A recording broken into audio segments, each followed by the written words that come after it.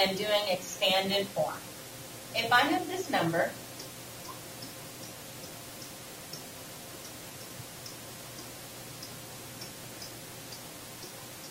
and I want to put it in expanded form.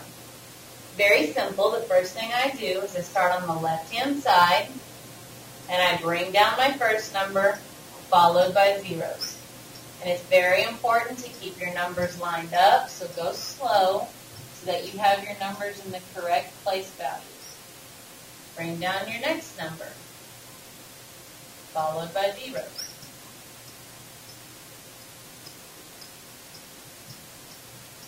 Keeping your numbers lined up. Bring down your next number.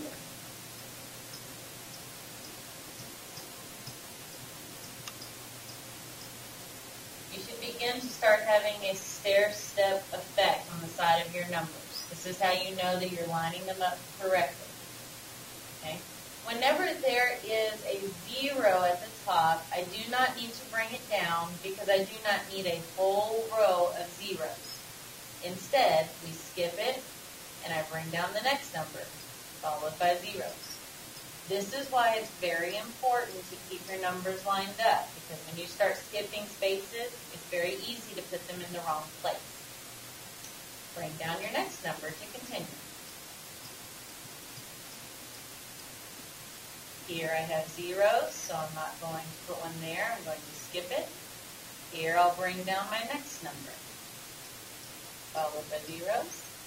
I have another 0 here, so I'm not going to write it. I will skip it. Zeros again, skip it. Zeros again, skip it. And my last number to bring down is a 4.